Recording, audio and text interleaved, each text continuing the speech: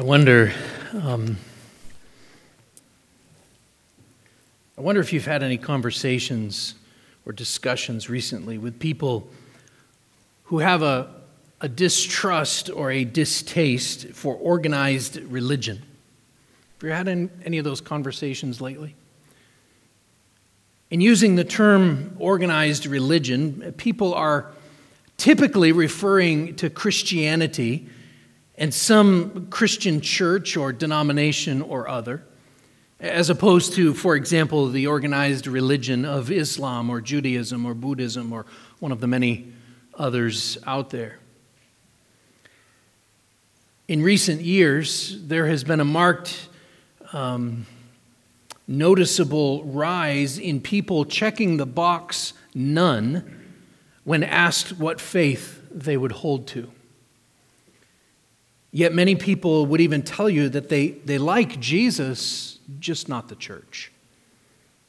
Yet I believe that is impossible. I do think it is entirely possible that they are admirers of Jesus in one way or another.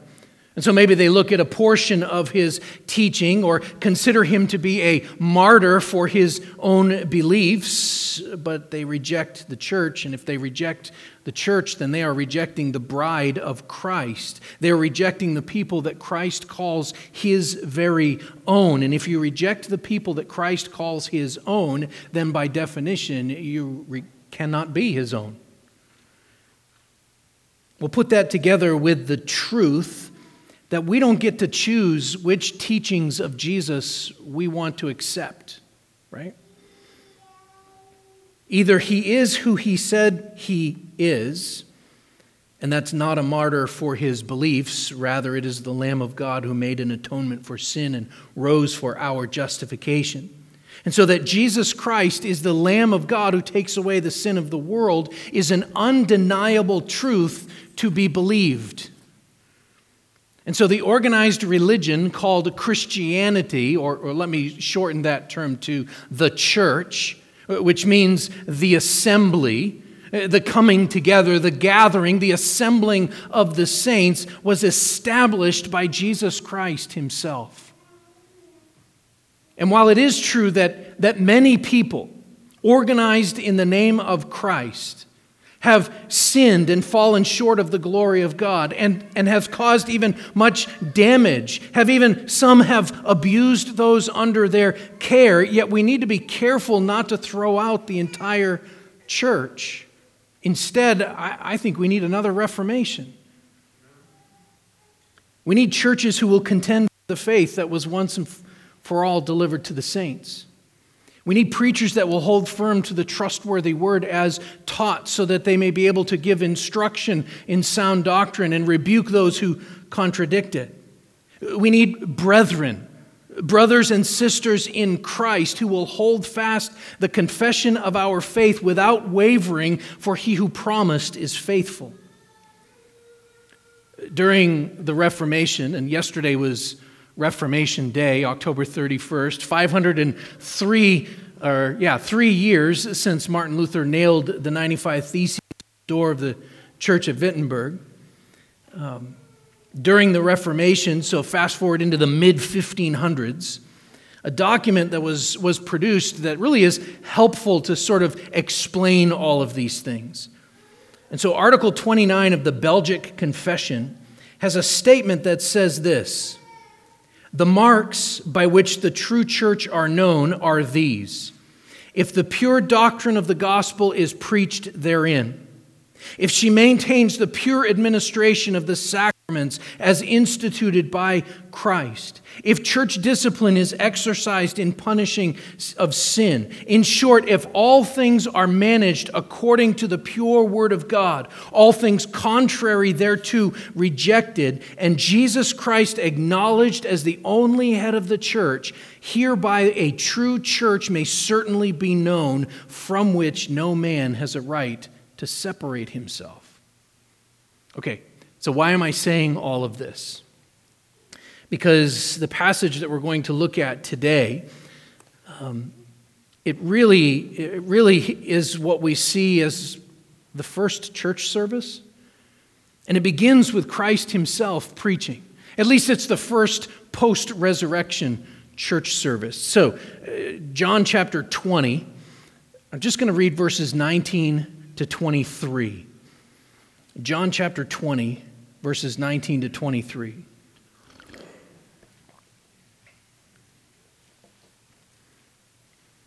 On the evening of that day, the first day of the week, the doors being locked where the disciples were for fear of the Jews, Jesus came and stood among them and said to them, "Peace be with you." And when he had said this, he showed them his hands and his side. Then the disciples were glad when they saw the Lord. Jesus said to them again, "Peace be with you. As the Father has sent me, even so I am sending you." And when he had said this, he breathed on them and said to them, "Receive the Holy Spirit. If you have forgiven the sins of any, they are forgiven them. And if you withhold forgiveness from any, it is withheld." Let's just stop there and pray again.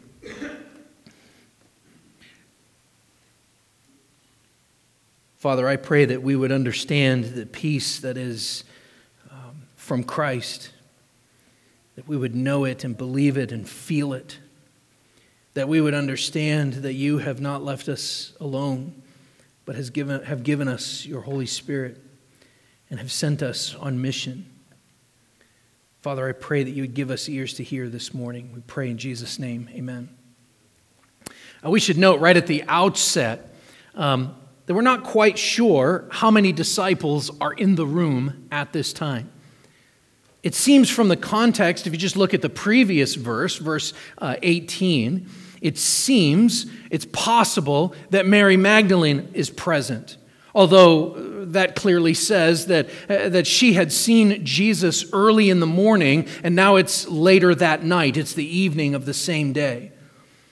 But she's probably there. Later in the passage following this, beginning in verse 24 through kind of the end of this of chapter 20, John is going to tell us that Thomas had not been there at this time, which might seem strange, except for the fact that Jesus had specific things that he wanted to say to Thomas so that John would write them down for us, but we will get at those things in the next week or so, Lord willing.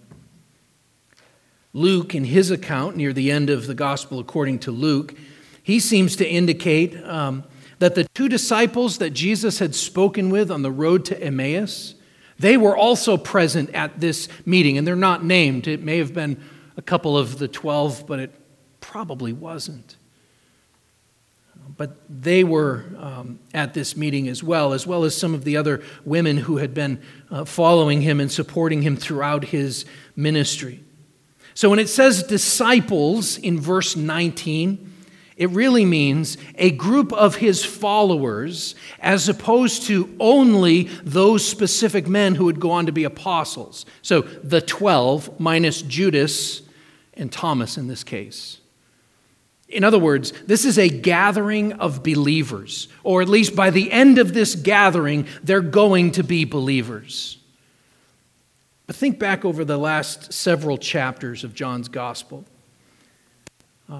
Really everything, beginning in chapter 13, beginning right at the beginning of chapter 13, and all the way through where we find ourselves today, all of this takes place in one part of a week, between Thursday evening and now Sunday evening. And while it has, I will admit, taken us a long time to get through those chapters, the things that Jesus said then, all through chapters 13 through even now, the things that he said, the things that he did, really were fresh in the minds of his disciples, of those who were here. At least some of them had heard him physically say those things just a couple of days earlier. They saw him, at least some of them, saw him hanging on the tree, on the cross. Some of them saw him taken down and put in the tomb. And so there are disciples, believers gathered here, and the things that he had said are fresh in their minds. And so beginning in John chapter 13, when Jesus and his disciples had gathered for their last supper, Jesus has specifically, beginning from that point on, he has specifically been instructing them in the ways of discipleship. He'd been instructing them in what it means to be a disciple of Jesus Christ, beginning with washing their feet, all the way through the warnings of betrayal and denials, to the promise of the coming Paraclete, to this other helper who would be sent by the Father and the Son to guide and comfort believers, the Holy Spirit. He has taught them what it means to have true peace with God. He's taught them all of these things through these chapters. And so John chapters 13 to 16 is really about discipleship. It's really about what life in the church is going to look like. Then in chapter 17, Jesus offers up what we now call his high priestly prayer. He prays not only for the specific disciples who are there with him, but really for all who will come after them. He prays for us. He prays for the church to come. Then, of course, in chapters 18 and 19, we saw the accounts of him being delivered up for our iniquities, him being bruised for our transgressions. In chapters 18 and 19, we see him die for our sins in accordance with the Scriptures. And as chapter 20 opened, we were confronted with the empty tomb. We were confronted with evidences of the resurrection. And then suddenly, almost from out of nowhere, Jesus speaks the name of one of his disciples, this one disciple specifically, this one follower of Jesus Christ. He says, Mary. He speaks her name. And with that, we have come to understand that the resurrection changes everything. The resurrection of Jesus Christ changes everything. As Romans 4:25 says, he was raised for our justification. And so with his resurrection, our relationship with the Father and with the Son has changed. He mentions there when he's talking to Mary in verse 17 earlier, he mentions that he is going to go back to the Father. He's going to ascend to the Father. He's going to ascend to his Father's right hand, and that ascension is imminent. But remember, he had also said back in chapter 16, verse 7, he said, nevertheless, I tell you the truth. It is to your advantage that I go away. For if I do not go away, the Helper will not come to you. But if I go, I will send him to you. The Helper, the Paraclete, the other Comforter, the Holy Spirit. And so what all of this means is that the gospel, the message that we herald, has established that the saving power and presence of God has been made manifest, has been seen through the person and work of Jesus Christ, and he has promised to not leave us as orphans. The claim that John had made back in his introduction, back in chapter 1 of this gospel, that claim has been proven. And the Word became flesh and dwelt among us, and we have seen his glory. Glory is of the only Son from the Father, full of grace and truth. And from his fullness we have all received grace upon grace. Christ is risen. And so now as we continue the story on this first Lord's Day evening, Christ finally now appears to several other disciples, several other of his followers. And this isn't some mere vision, as some will say. There are no recorded instances throughout history of group visions or group hallucinations. He is really there. But this also isn't just simply a reunion of friends. There is something happening here that is completely other. Christ is appearing to them, and he actually comes preaching. He proclaims 4 important truths for the church, for all who would be his disciples. So let me give you all 4, and then we're going to go through them one by one. He comes, first of all, preaching peace. He comes preaching peace. Then he gives a preaching commission. So he comes preaching peace, and he gives a preaching commission. He grants preaching power, and then he bestows preaching authority. Preaching peace, preaching commission, preaching power, and preaching authority. So we'll start here with preaching peace. Verse 19 kind kind of through the beginning of verse 21, says this: "On the evening of that day, the first day of the week, the disciples being locked where the doors being locked where the disciples were for fear of the Jews, Jesus came and stood among them and said to them, 'Peace be with you.' When he had said this, he showed them his hands and his side.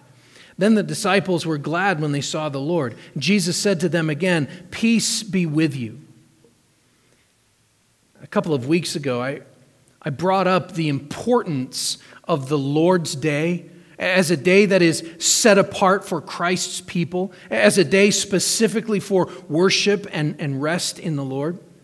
It's a day to join the assembly of the saints for the ordinary means of grace. And this event that we're seeing here in these first few verses is truly the very beginning of this practice. We also should keep in mind that the very first Christians, those who are in this room this day, these first disciples, they're Jewish ethnically and religiously. They were Jewish. And so they continued to go to the temple. They continued to go to the synagogue on Saturday, the Jewish Sabbath. And then they would meet after work on the first day of the week, on Sunday, the Lord's Day, with other believers. The practice would develop soon that they would meet in one another's homes. We see this as the first several chapters of Acts begins to unfold. We also know from the book of Acts that it wasn't long before these Christians were persecuted. They were chased out of the synagogues and eventually even out of Jerusalem. But at this point, here they are, gathered together on the evening of the first day of the week. And we can only imagine their confusion. We can imagine their amazement, their wonder. Maybe they're listening to Mary Magdalene share her story, telling of meeting him in the garden. Possibly, they're listening to the two other disciples who didn't recognize Jesus, who were prevented from understanding that it was Jesus when they were walking with him on the road to Emmaus. Or maybe these remaining disciples of the original 12, those who are here, maybe they're comparing notes of what he had been telling them for the last 3 years and searching the scriptures to see if the things were true that he had said to them. Could these things possibly be so?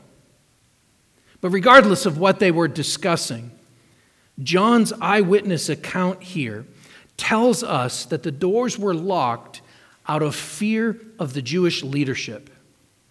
The last thing they needed was a missing body and accusations from the authorities that one of them had stolen his corpse. That's the last thing they had needed. They had just witnessed a couple of days earlier the brutal crucifixion of Christ. They knew what was in store if they were accused of stealing his body. And they are afraid, and they're confused, and they're hiding behind locked doors.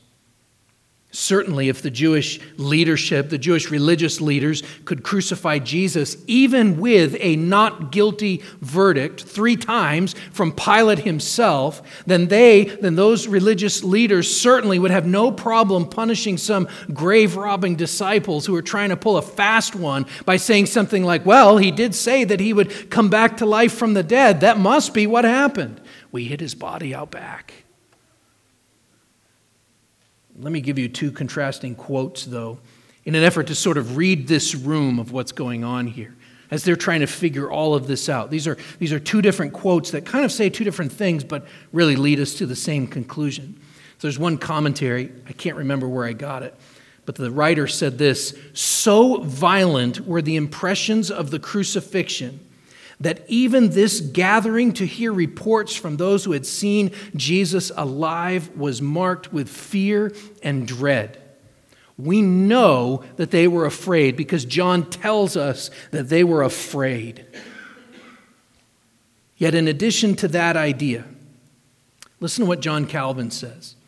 He writes this. He says, "This example is worthy of notice. For though they are less courageous than they ought to have been, they still do not give way to their weakness, but they gather their courage so as to remain together. They gather their courage so as to remain together. We should take this to heart. We should take this to heart in these days.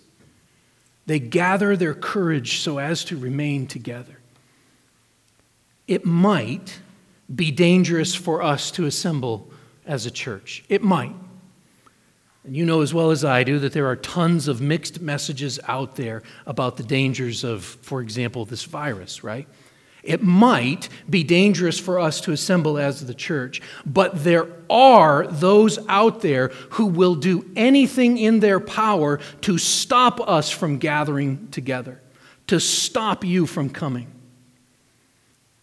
Now, I want to be careful here because I'm not really equating the threat of sickness with what they faced, which was a violent death by persecution. But the chasm between those two things, and we have seen this over these last couple of months clearly, the chasm between those two things, threat of sickness and threat of violent persecution, is getting closer and closer together. This year, for us, this year more than it ever has been. And let me give you just one example, and then we should keep moving here because this really isn't the point of this text. So this is sort of a side note. You've probably heard that Grace Community Church in Los Angeles, the church where John MacArthur is the pastor, they've been meeting against the orders of the state and local health officials. And they've been sued. They've been threatened with all kinds of repercussions. But this week I read an article, even just the other day, yesterday or Friday, I read an article of another church, also in Los Angeles, in the same county, in the same area. And this other church has worked hard to comply with every restriction that the government has given them. And guess what? Local health officials have been spotted hiding in the bushes, filming people going in and out of the church property. They've been met with surprise inspections. They've been fined for being too noisy because they're meeting outside, which the government told them to do, etc., etc. Now, I know you well enough to know that you're tempted to Google that right now. Stay with me. Here's why I used this as an illustration, okay? As John Calvin said, they gather their courage so as to remain together. They locked the doors, they took appropriate safety measures, and they stayed together. And Jesus Christ cannot be kept from joining his people in their need. Jesus Christ cannot be kept from joining his people in their need. Remember his promise, I will not leave you as orphans, I will come to you. Yet in a little while the world will see me no more, but you will see me because I live, you also will live. And now here he is with his people, just as he promised, preaching peace. Look at it again, the doors being locked where the Jews were for fear of where the disciples were for fear of the Jews, and Jesus came and stood among them and said to them, peace be with you. Here he is with his people, preaching peace. He's not a ghost. He has a physical body, yet he has been resurrected. And so he is in his post-resurrection glorified state, and yet because he is God, he is the Son of God, God the Son, he's also not subject to the physical laws of nature. And so the same Jesus that could walk on water now stands among them now, even though the doors had been locked. That's the only way that we can explain that. But what's more important, really, even than his dramatic entrance, which John kind of downplays in the way that he writes this, he just stood among them. What's more important are the words that he proclaimed. Peace be with you. And I hope you understand that this isn't merely a greeting. Hey, how's everybody doing today? That's not what Jesus is doing here.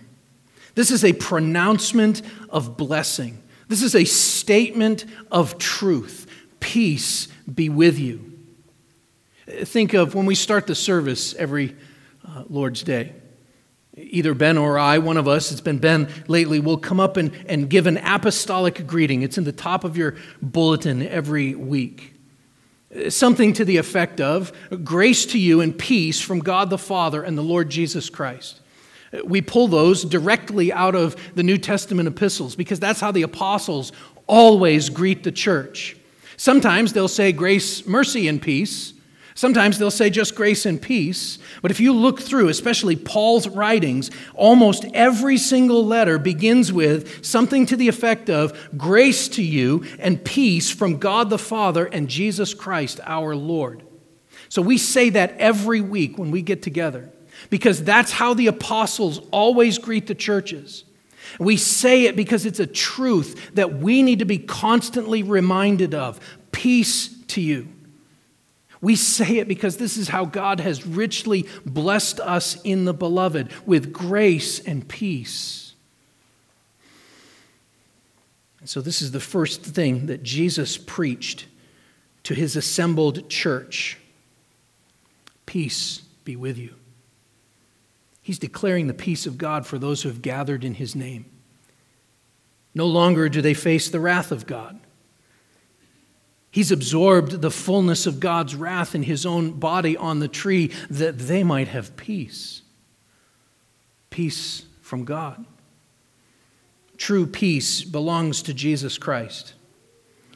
And so remember this week.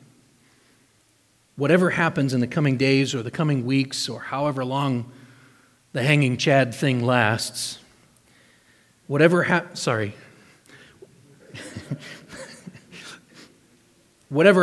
in the coming days and weeks, will you remember peace be with you?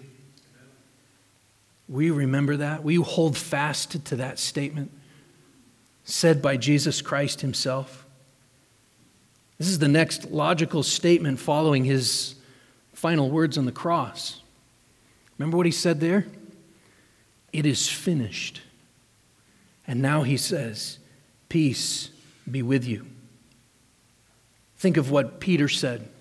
1 Peter chapter 2, verse 24, he said this, he himself bore our sins in his body on the tree that we might die to sin and live to righteousness. By his wounds you have been healed. He has promised peace to his own. He's been promising that really all through this upper room discourse, 14, 15, 16. He has promised peace and now he has delivered it. Now he has drunk of the cup of the wrath of God that we might partake in his peace. And so look at what he shows them. He shows them his hands and his side. He shows them the physical evidence. Just a couple of days before, Matthew said that Jesus had said this to them. In Matthew 26, verses 26 to 28, Matthew says this.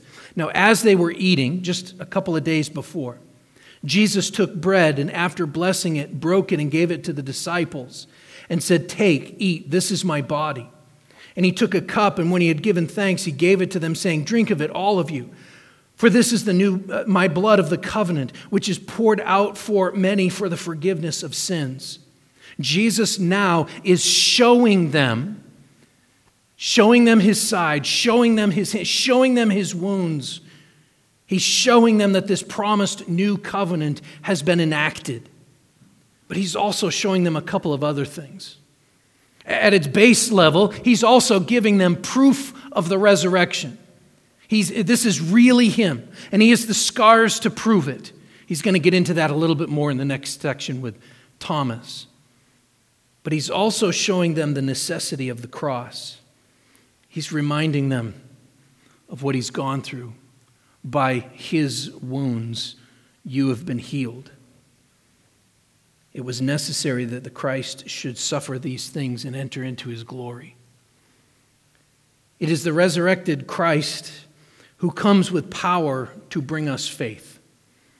As Paul said, we preach Christ crucified, a stumbling block to Jews and folly to Gentiles, but to those who are called, both Jews and Greeks, Christ, the power of God and the wisdom of God.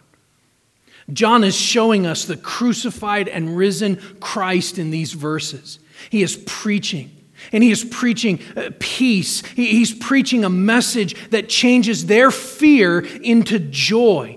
Look at it at the end of verse 20. Then the disciples were glad when they saw the Lord. They rejoiced when they saw the Lord. Their hearts were made glad. They worshiped.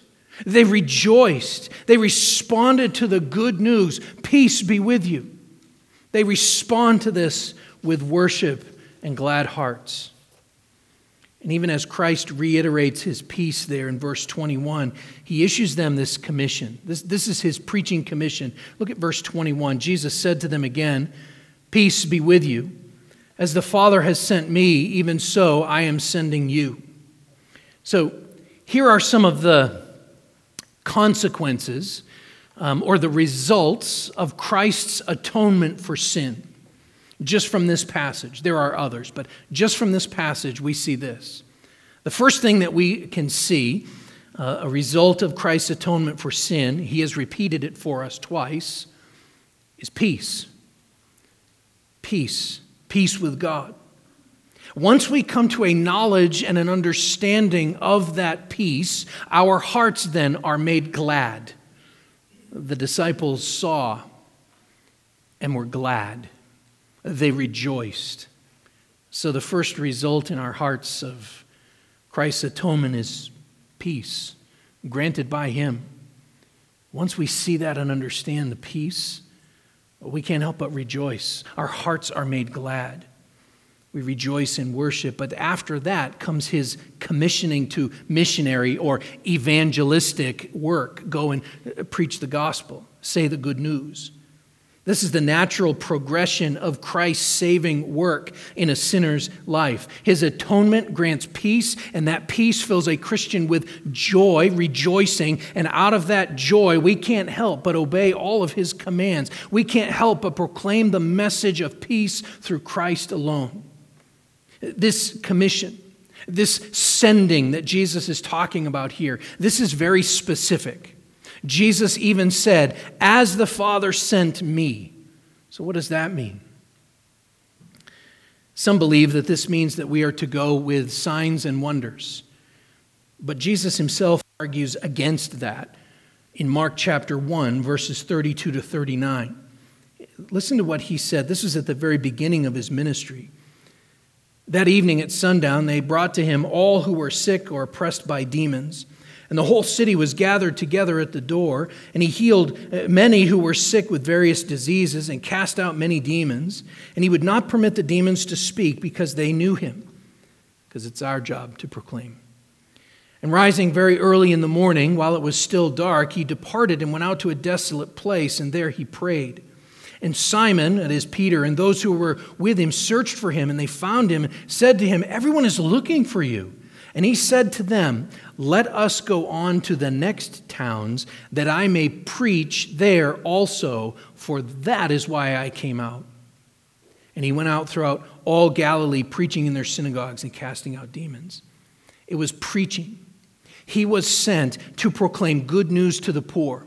He was sent to proclaim liberty to the captives. And the preaching commission that he lays out for them here is to proclaim, as Luke elaborates for us in Luke chapter 24. He says this, "Thus it is written that the Christ should suffer and on the third day rise from the dead, and that repentance for the forgiveness of sins should be proclaimed in his name to all nations beginning in Jerusalem." This is the message that we are to proclaim. Repentance for the forgiveness of sins, because Christ suffered and died and rose again. Now here's why I made a big deal earlier in the sermon here about who was in this room at the beginning. So in verse 19, here's why I made a big deal about that. Because this is a commission for the church. This is a commission for the church. The chief work of the assembly of the saints, of the gathering of God's people, is to proclaim the forgiveness of sins and the new life that Christ brings to all who will repent and believe. This is the chief work of the church. The chief work of the church isn't social justice. It's not political involvement. It's not building campaigns or motivational speeches designed to help you to be a better you. The chief work of the church is the proclamation of repentance for the forgiveness of sins in the name of Jesus Christ. This is the preaching commission. He says, as the Father has sent me, so I am sending you. And along with this commission, Jesus grants a preaching power. Preaching power. Look at verse 22. And when he had said this, he breathed on them and said to them, receive the Holy Spirit. Turn back a couple of pages to John chapter 14. I just want you to look at verses 25, 6, and 7. Verse 25, 26, and 27 of John chapter 14. Jesus says this, these things I have spoken to you while I am still with you.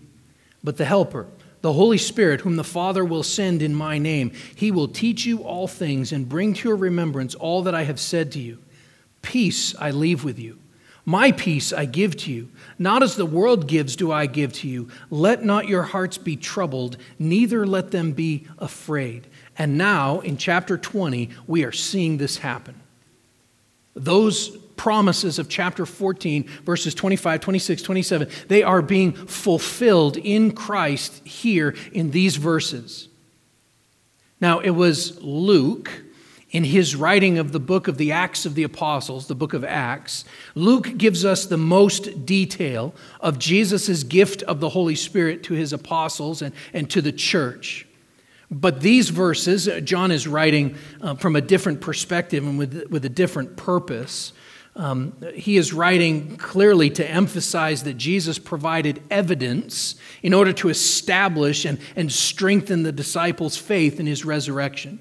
Evidence that they could point to, his hands and his side. They saw the risen Jesus. This is why John is writing this. And yet John here continues to use this sort of strange imagery of breathing on them. It's strange. Let's acknowledge that. It's a strange image. So let me explain it. Now turn back to John chapter 3. John chapter 3, when Jesus is approached by Nicodemus at night, Nicodemus who came as a representative of the Jewish leadership, the Pharisees, Jesus had said this to him in John 3, I'm just going to read verses 3 to 8. Jesus answered him, truly, truly, I say to you, unless one is born again, he cannot see the kingdom of God. Nicodemus said to him, how can a man be born when he is old? Can he enter a second time into his mother's womb and be born? And Jesus answered, truly, truly, I say to you, unless one is born of water and the Spirit, he cannot enter the kingdom of God. That which is born of the flesh is flesh, and that which is born of the Spirit is spirit. Do not marvel that I said to you, you must be born again. The wind blows where it wishes, and you hear its sound, but you do not know where it comes from or where it goes. So it is with everyone who is born of the Spirit.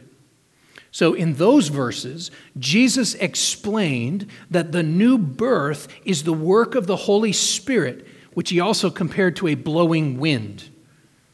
So connect that idea, that the new birth is the work of the Holy Spirit, this blowing wind, mysterious blowing wind. Connect that idea to that the new birth is the work of the Holy Spirit. Connect that to Genesis chapter 2, verse 7. Genesis 2:7 says this, then the Lord God formed the man of dust of the ground and breathed into his nostrils the breath of life, and man became a living creature. That's the birth. This is the new birth. Both done by God. Can you make that connection? What Jesus is talking about? Jesus is now breathing new life into these believers so that they are born again to a new and living relationship with God. A relationship that includes the Holy Spirit indwelling them, sealing their salvation, as Ephesians 1 tells us, empowering them to preach peace to those who are far off and peace to those who are near through the shed blood of Jesus Christ. All of this is through the power of the Holy Spirit. It is not the preacher's, trust me on this, it is not the preacher's oratorical skill. I had to practice that word.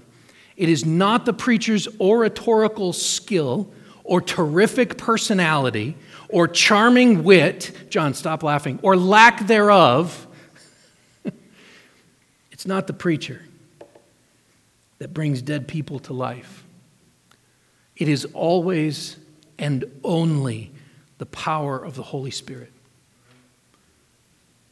The weight of sin is so great that no one can turn to faith in Christ without the power of the Holy Spirit. Ephesians chapter 2, verses 1 through 5. And you were dead in your trespasses and sins in which you once walked, following the course of this world, following the prince of the power of the air, the spirit that is now at work in the sons of disobedience, among whom we all once lived in the passions of our flesh, carrying out the desires of the body and the mind, and were by nature children of wrath like the rest of mankind. Do you remember the next two words? But God, being rich in mercy, because of the great love with which he loved us, even when we were dead in our trespasses, made us alive together with God, with Christ. By grace you have been saved. I can't save you. And you can't save you. But God. It pleased God through the folly of preaching to save those who believe. That's literally what Paul says there in the beginning of 1 Corinthians. It pleased God through the folly of preaching what we preach, preaching the good news of Jesus Christ to save those who believe. And so we preach Christ crucified. Any truly powerful preaching that gives life to dead bones. Think of Ezekiel chapter 37. Any truly powerful preaching is truly proclamation of the good news of Jesus Christ, and it is by the power of the Holy Spirit. And so now we come to verse 23 and the preaching authority that Christ bestows. Verse 23, if you forgive the sins of any, they are forgiven them. And if you withhold forgiveness from any, it is withheld. We're going to stop here and pick it up in this verse next week because this is too big to just spend a couple minutes on. This one is very important, and it's also very, very misunderstood and sometimes abused. So let me close this in prayer, and then we're going to come to the Lord's table where we will taste and see that the Lord is good and that his death has brought us peace. Let's pray. Father, as we think of Jesus standing with his disciples, chasing away the fear and replacing it with peace. Oh, Father, we know that this has happened for all who have trusted in you. And so, Lord, we come to you today. Help us to keep this truth in the forefront of our minds. The truth that Christ has come to proclaim peace. That peace is only possible through Jesus Christ, who has given us a commission to go and proclaim peace through Christ. And he has given us the power to do that through the Holy Spirit, to proclaim peace be with you to all who would trust in him. And so, Father, as we come to the table this morning, we are thankful. We are thankful that Christ went to the cross, bore our sins in his body on the tree, that we might be saved, that we might have new life in Christ. Father, we come to you this morning. We come to the table rejoicing that Christ's blood was shed to enact this new covenant, a covenant where you have promised to be our God. And so, Father, as we come to the table today, we are reminded that you have made promises to us and that you are a covenant-keeping God.